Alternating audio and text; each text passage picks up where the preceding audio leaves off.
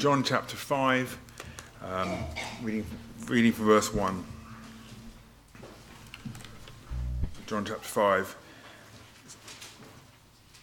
Sometime later, Jesus went up to Jerusalem for one of the Jewish festivals. Now there is in Jerusalem, near the sheep gate, a pool, which in Aramaic is called Bethesda, and which is surrounded by 5 covered colonnades. Here a great number of disabled people used to lie, the blind, the lame, the paralyzed. One who was there had been an invalid for 38 years. When Jesus saw him lying there and learned that he had been in this condition for a long time, he asked him, "Do you want to get well?" "Sir," the invalid replied, "I have no one to help me into the pool when the water is stirred. While I am trying to get in, someone else goes down ahead of me." Then Jesus said to him, "Get up, pick up your mat and walk." At once the man was cured. He picked up his mat and walked. The day on which this took place was the Sabbath, and so the Jewish leaders said to the man who had been healed, "It is the Sabbath. The law forbids you to carry your mat." But he replied, "The man who made me well said to me, 'Pick up your mat and walk.'" So they asked him, "Who is this fellow who told you to pick it up and walk?" The man who was healed had no idea who it was, for Jesus had slipped away into the crowd that was there. Later Jesus found him at the temple and said to him, "See, you are well again. Stop sinning, or something worse may happen to you." The man went away and told the Jewish leaders that it was Jesus who had made him well. So, because Jesus was doing these things on the Sabbath, the Jewish leaders began to persecute him. In his defense, Jesus said to them, "My Father is always at his work to this very day, and I too am working." For this reason, they tried all the more to kill him. Not only was he breaking the Sabbath, but he was even calling God his own Father, making himself equal with God. This is the word of the Lord.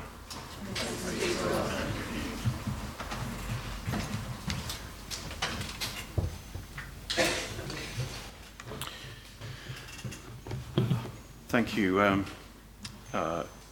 Claire, for your prayers. I say amen to them, as well as everybody else. Thank you, whoever chose the songs this morning. I think they have built us up wonderfully to the passage that we're about to study. It is about grace.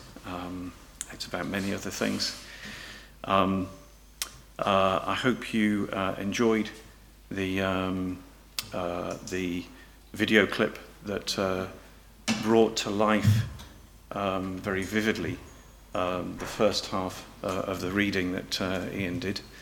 We're going to look at the second half very much in what we look at today as well. You'll know that we're in the middle of a series on signs, the things that you could say quite spectacular things, amazing things that Jesus did and that are recorded in John's Gospel, and John says that there's signs and signs point somewhere. Friday last week, we were coming home from the Lake District, and there were some different sorts of signs that we saw. We saw some unexpected signs and we saw some expected ones. And the unexpected ones, the first one was that there'd been a fire on the M6, and this was going to cause a 2-hour delay if we, 2 or 3 hour delay actually, if we had gone the route that we were planning to take. So that's a warning sign, isn't it? Unexpected warning. And so we took a different route. The next sign that, another sign that we saw, that we often see on journeys, is a new road layout ahead. And some of us stress at those signs, but in the end, those are good signs, aren't they? They're unexpected, but they're good. We came past the bypass in Beaconsfield, relatively recently opened, and we didn't have to go through the town. And then there are the expected signs, and absolutely my favourite as we're coming down the hill from Amersham is the one that says Chesham. Here we are. That's reassurance. That's everything that we've been waiting for. That's the whole purpose of our journey. Well, we've got all 3 types of sign in this passage. We've got an unexpected good news. This man who was healed, he'd been sick for 38 years. We got an unexpected warning. What did Jesus tell him? He said, stop sinning or a worse thing may happen to you. And we have reassurance. For those of us who want to know what God is like, Jesus brings him to us. He is the one that we need. And interestingly enough, these are signs. They're not miles and miles of white and orange cones going down the lane, forcing you to change lanes. You have to think about these signs and choose what to do. We thought and we chose. We didn't get stuck in the traffic jam. We didn't go the old way through Beaconsfield. And we didn't just sail on to Berkhamsted when we got home. So let's get into the story then. So what does the story actually tell us? Well, the first thing that we see is actually a scene of misery. It could be beautiful, couldn't it? It could be so beautiful. You've got a hot, dry city, and in that city is a pool, and around the pool are colonnades. So you get shade and you get water, and that's a beautiful thing. And even the name is beautiful. Have you heard of many churches called Bethesda? Even cities in America, maybe other parts of the world. It means the house of mercy. It's a beautiful name. But where mercy is offered, people needing mercy come. And this was a sad scene. This was a scene of people who were blind and people who were paralyzed, as it says in the text here, and lame people. So they couldn't work, and they had to beg. And they came here, and maybe they waited for able-bodied passers-by who could help them. Maybe they waited for that miraculous healing that was rumoured to come in the pool. And then as soon as we've seen this scene, we zoom into this one man. And he's been there for 38 years. And he's been an invalid, maybe paralysed. That's not quite the same thing, is it? But he's been an invalid for 38 years. We don't actually know how old he was, and we don't know how long he'd been at the pool, but he was well known there, and it would be well known that he was paralysed, but he had no possibility of doing anything about that himself. And this would have been the scene pretty much every day. And, there are places that we know where we could describe that scene. We could describe perhaps even some of the people there. But this one day was different because Jesus came. And he found this man, and he took pity on him, especially when he learnt how long he'd been there. And he healed him. He healed him with just a word, as you saw there. He healed him immediately and completely. So completely that, as it was brought out very beautifully in the film, he didn't need his mat. He didn't need to keep a mat reserved there. He could take that away with him. And it was a complete physical healing. I mean, he was obviously in a distressed state, but it wasn't just a talk. It wasn't just, look, if you look at things differently, you'll be able to get up. No, it was physical healing. So this does not normally happen. The man knew that. He actually even knew it in advance. He'd lost hope of being healed. He'd been sick for 38 years, and when Jesus asked him whether he wanted to get well, he didn't answer that question, did he? He just said, "There's nothing that can be done." But it did happen. And so the fact that it did happen was a sign. And in fact, this was, for the most part, an unexpected sign. Now, after it happened, perhaps it just helps to say this, Jesus followed up. He did some things. The very first thing he did was disappear. He says, doesn't he? He slipped away into the crowd. And that's because he wanted it to be a sign. He didn't want it to be traffic cones steering this guy into a different lane. He wanted him to think about it. That is the way Jesus works.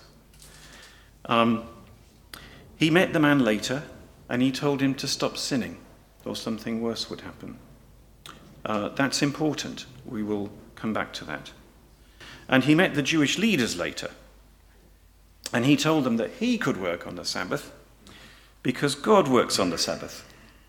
And so that's what Jesus did afterwards. Now, this created some reactions. The Jewish leaders were outraged. They were outraged initially because they had this law about the Sabbath, and they thought a man carrying a mat around was breaking that law about the Sabbath.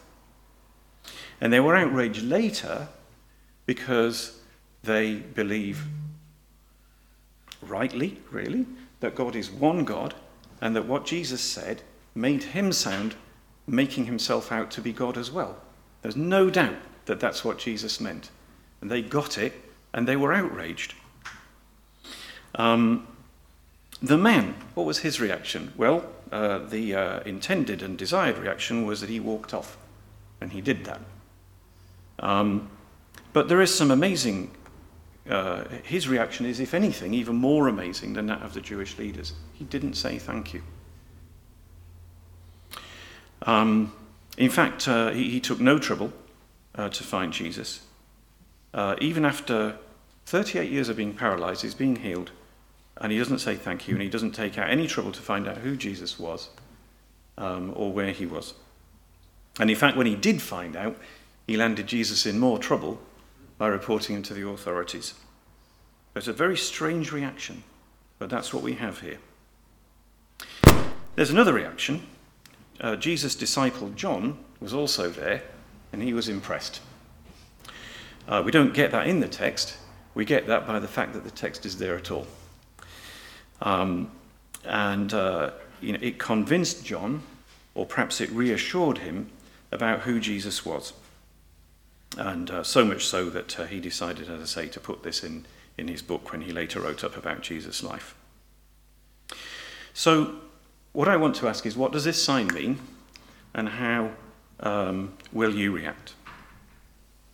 Well, the very first thing is that it shows that there is more to life than we usually see. So every miracle in the Bible shows us that there is more to life than we usually see. Maybe you are skeptical. Maybe you don't believe in God. Maybe you discount these miracles in the Bible.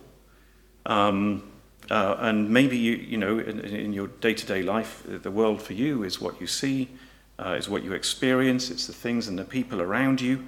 And you know you've got a few years, a few decades to enjoy that, and that's that. Maybe that's your view. There's nothing beyond. Well, these signs in John's Gospel, they take us beyond that. They challenge that view. They say there's something more. I think if you are, if that is your position, I'd urge you to think about that. And if you think, well, this was just written in a book, and that short reading that Ian read is the only evidence we've got for it. Well, I would say don't start there then. Start at the resurrection of Christ. That goes into history. That goes mainstream history recorded elsewhere. That changed the world. Start there. And so this is a sign that there is more to this world than immediately meets the eye.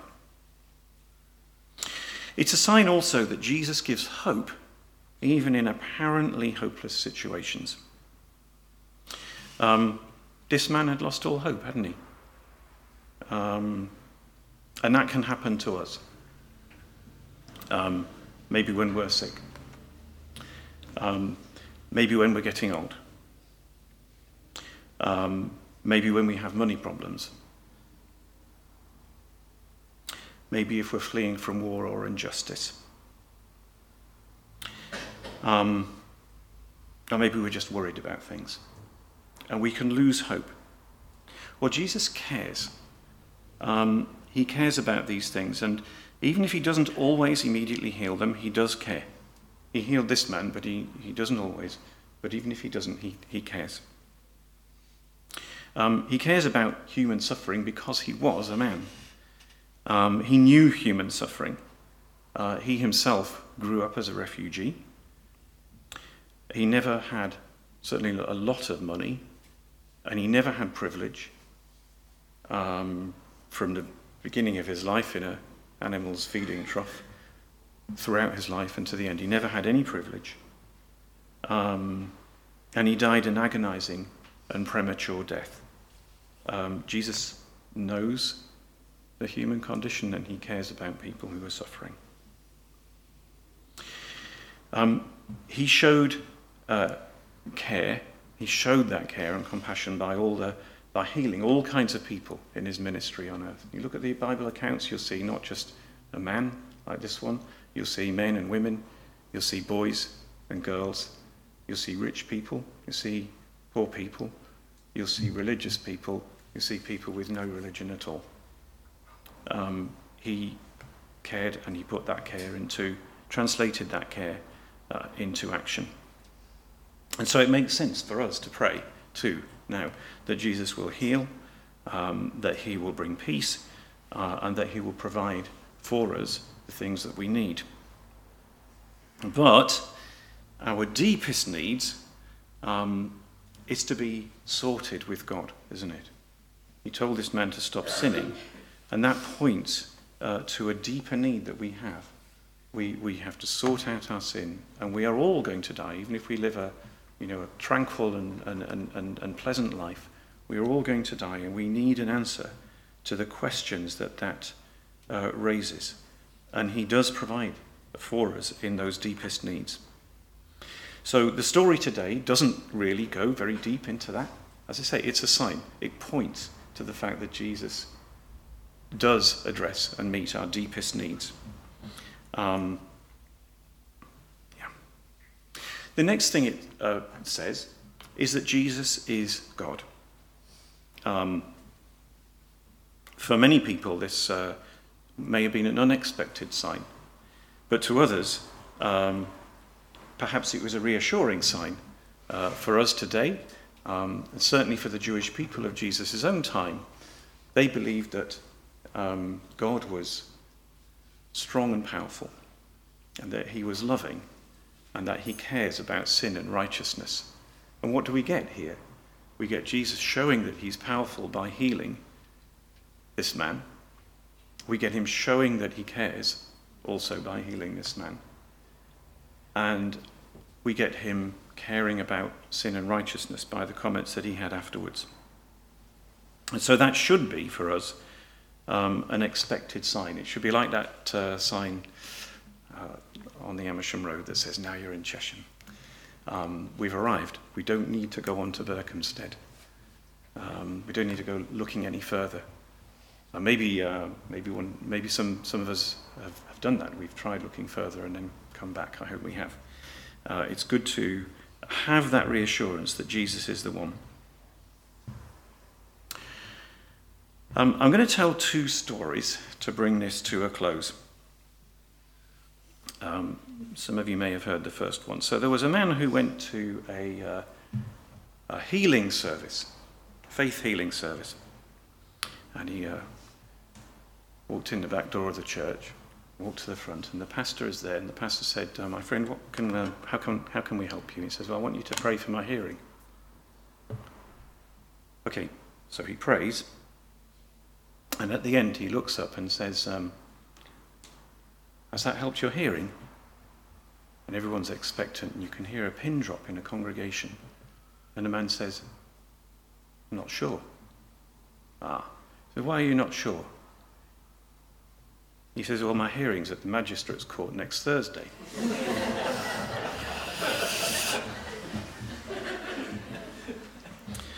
So, before I explain why I told that story, let me just reassure all of you that we do actually care about your sense of hearing. We have an induction loop here that helps with that, and we'll pray for you, and if we can do anything else practical, we'll certainly do that. Another thing I'll say is that in our ministry of Christians Against Poverty, where we want to relieve people from the stress of really overwhelming debts, we do pray for magistrates' hearings. We pray that those hearings will give people who really want to sort themselves out the space to do so, and we rejoice when those prayers are answered. But the point of this story, and really one of the points of this sign here in the Bible, is that we all face a hearing eventually one day, a hearing with God. And we need to be ready for that hearing. Its consequences will be much longer lasting than the 38 years that this man had suffered. And so, whether we are what you might call fortunate or not fortunate in our circumstances here, we do need to be ready for that hearing.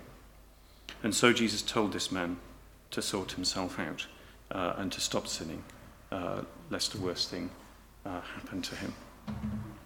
Now maybe you might expect me to develop that a bit more, but I'm going to tell another story, and I'm pretty sure you haven't heard this one.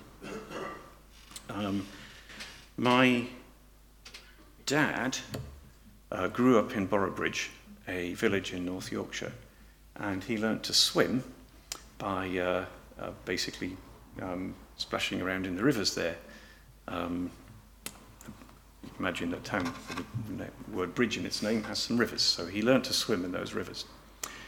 And when he was 8 years old, he had an accident. He got into trouble and he got sucked down under the waters, and there was no way that by himself he could have got up from that.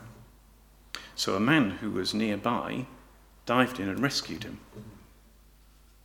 And he settled my dad, and then he took him home, and there's my grandma. Granddad's out in the shipyards in Newcastle this was 1944. And my dad's got, my grandma had, my dad was one of four, so my grandma is, shocked and relieved.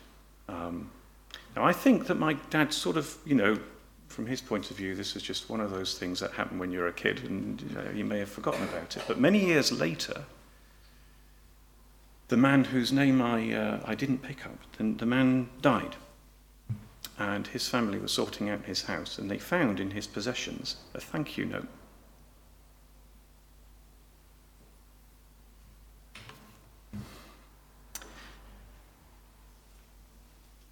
I crack up and You're going to find out why in a minute. I crack up when I even think about this story,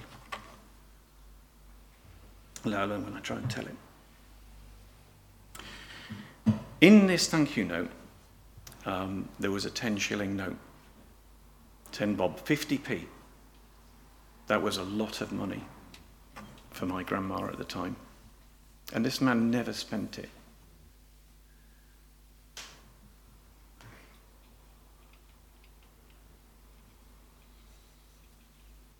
You can imagine why not. I don't know whether he was rich or poor, but you can imagine.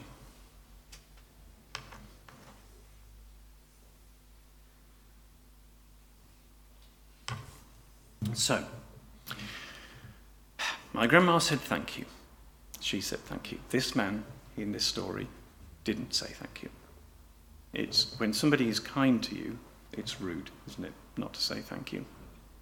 When somebody's spectacularly kind to you, it is spectacularly rude not to say thank you.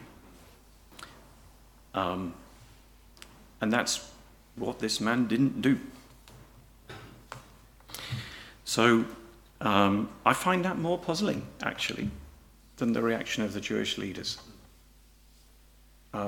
They had thought through their position. They weren't prepared for a surprise, but they were at least, kind of reasonable in their starting points. This is just spectacularly rude.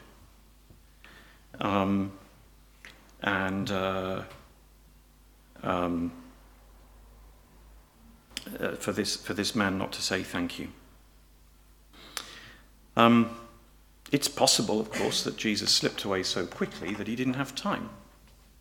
You can imagine him sort of pacing around like you pace around in a shoe shop when you're putting on some new shoes, just testing whether he could walk, and by the time he got back again, Jesus has disappeared. But then he did have a second chance, didn't he? And as I said earlier, he used that second chance to well, he didn't say thank you. In fact, if anything, he got Jesus into a deeper, he acted against Jesus rather than for him.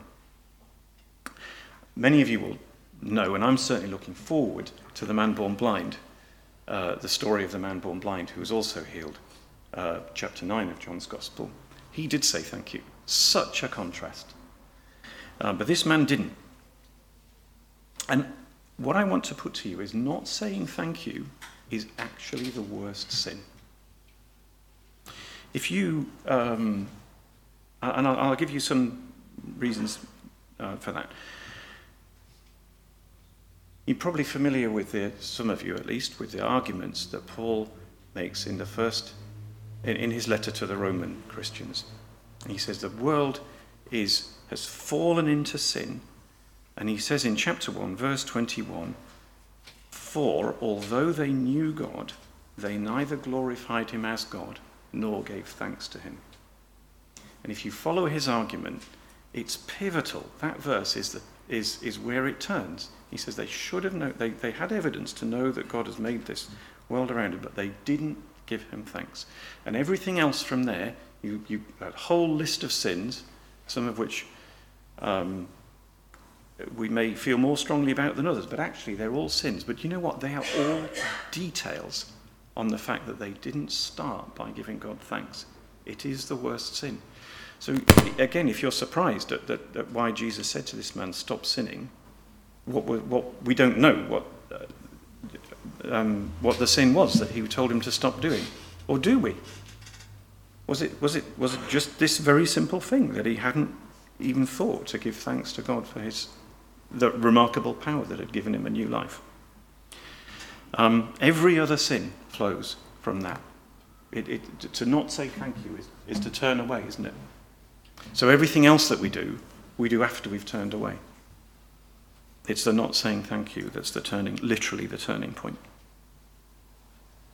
The second thing that I want to say about this from that story is that I'm risking cracking up again. My grandma's thanks were beautiful, but they were actually off target. This 10 bob note, 50p, which, as I say, was a lot of money at that time and a lot of money for her, that she could hardly afford. It was a beautiful thing to do, but it was off target. What I want to say is we can be like this with God. God has no use for 10 bob. Obviously not in money, but the way that we can try and give God 10 bob in other ways, can't we? We can make vows. We can do things. We can just vow to do something, or to be a good person. Well, if there is any debt to pay to God, it was paid on the cross. Jesus Christ paid it in full. He could afford it. And it did pay off any debt that we might owe in a way that we never could. But the other thing to say is that God doesn't need that 10 bob from us. He doesn't need it. He is happy when we live, when we walk in fellowship with him, but he doesn't need us to offer him stuff. And so if we try to give thanks like that, our thanks will be off target too. What God wants from us, what he does want from us, is thankful lives. Thankful lives. Not just saying thanks once, yo, Tommy, not just saying thanks once, but actually feeling it, acting on it in everything that we do.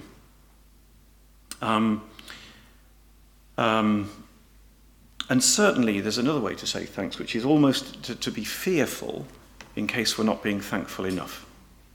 I expect some of us have felt that in various delicate situations in our lives. But that shouldn't be that way with God. That we have to be sort of sufficiently thankful and in fear. No. Being thankful to God is much better than that. It's a sign of our love to him, and we are happy to do that because we know that he loves us. It's not something to be done in fear. If you think about it, faith and love and praise all flow from thanks. I said that sin flows from not giving thanks. The whole Christian life, you could say, flows from actually giving thanks. Faith flows from giving thanks because we actually have to be convinced to believe that God is there and that he gave us the things that we're being thankful for. So we are expressing our faith, aren't we, by saying thanks to God. We are expressing our love. This isn't a thanks of fear. This is a thanks of love. Because, it's a genuine thanks. It's not just an attempt to pay off a debt. And thanks is the beginning of praise, isn't it? I think praise is a mixture of thanks and wonder. It's got to have thanks in it, though, hasn't it? Because praise is about appreciating the things that we are thanking God for. So being thankful is fundamental. And I do worry about this man because there is no record. This is all that we know about this man that Ian just read to us. There's no record that he was thankful. I say if you want to do a health check in your Christian life with just one question, you could do worse than this question: am I thankful to God? Let me bring it to a close there. So this healing was a sign. It was something special. It points us to God through Jesus, through his power to heal, through his compassion for people who are sick or suffering, and through his desire for us to deal with our sin. So how will we react? I hope that we'll follow the sign. I hope we'll check out the facts, even if they challenge fixed ideas that we may have had for a long time. I hope we'll see that Jesus does help us with our deepest needs, even if our circumstances are difficult. I hope we'll see that Jesus reassuringly meets our expectations of who God is. And when we see all that, I hope that we'll be thankful. Amen.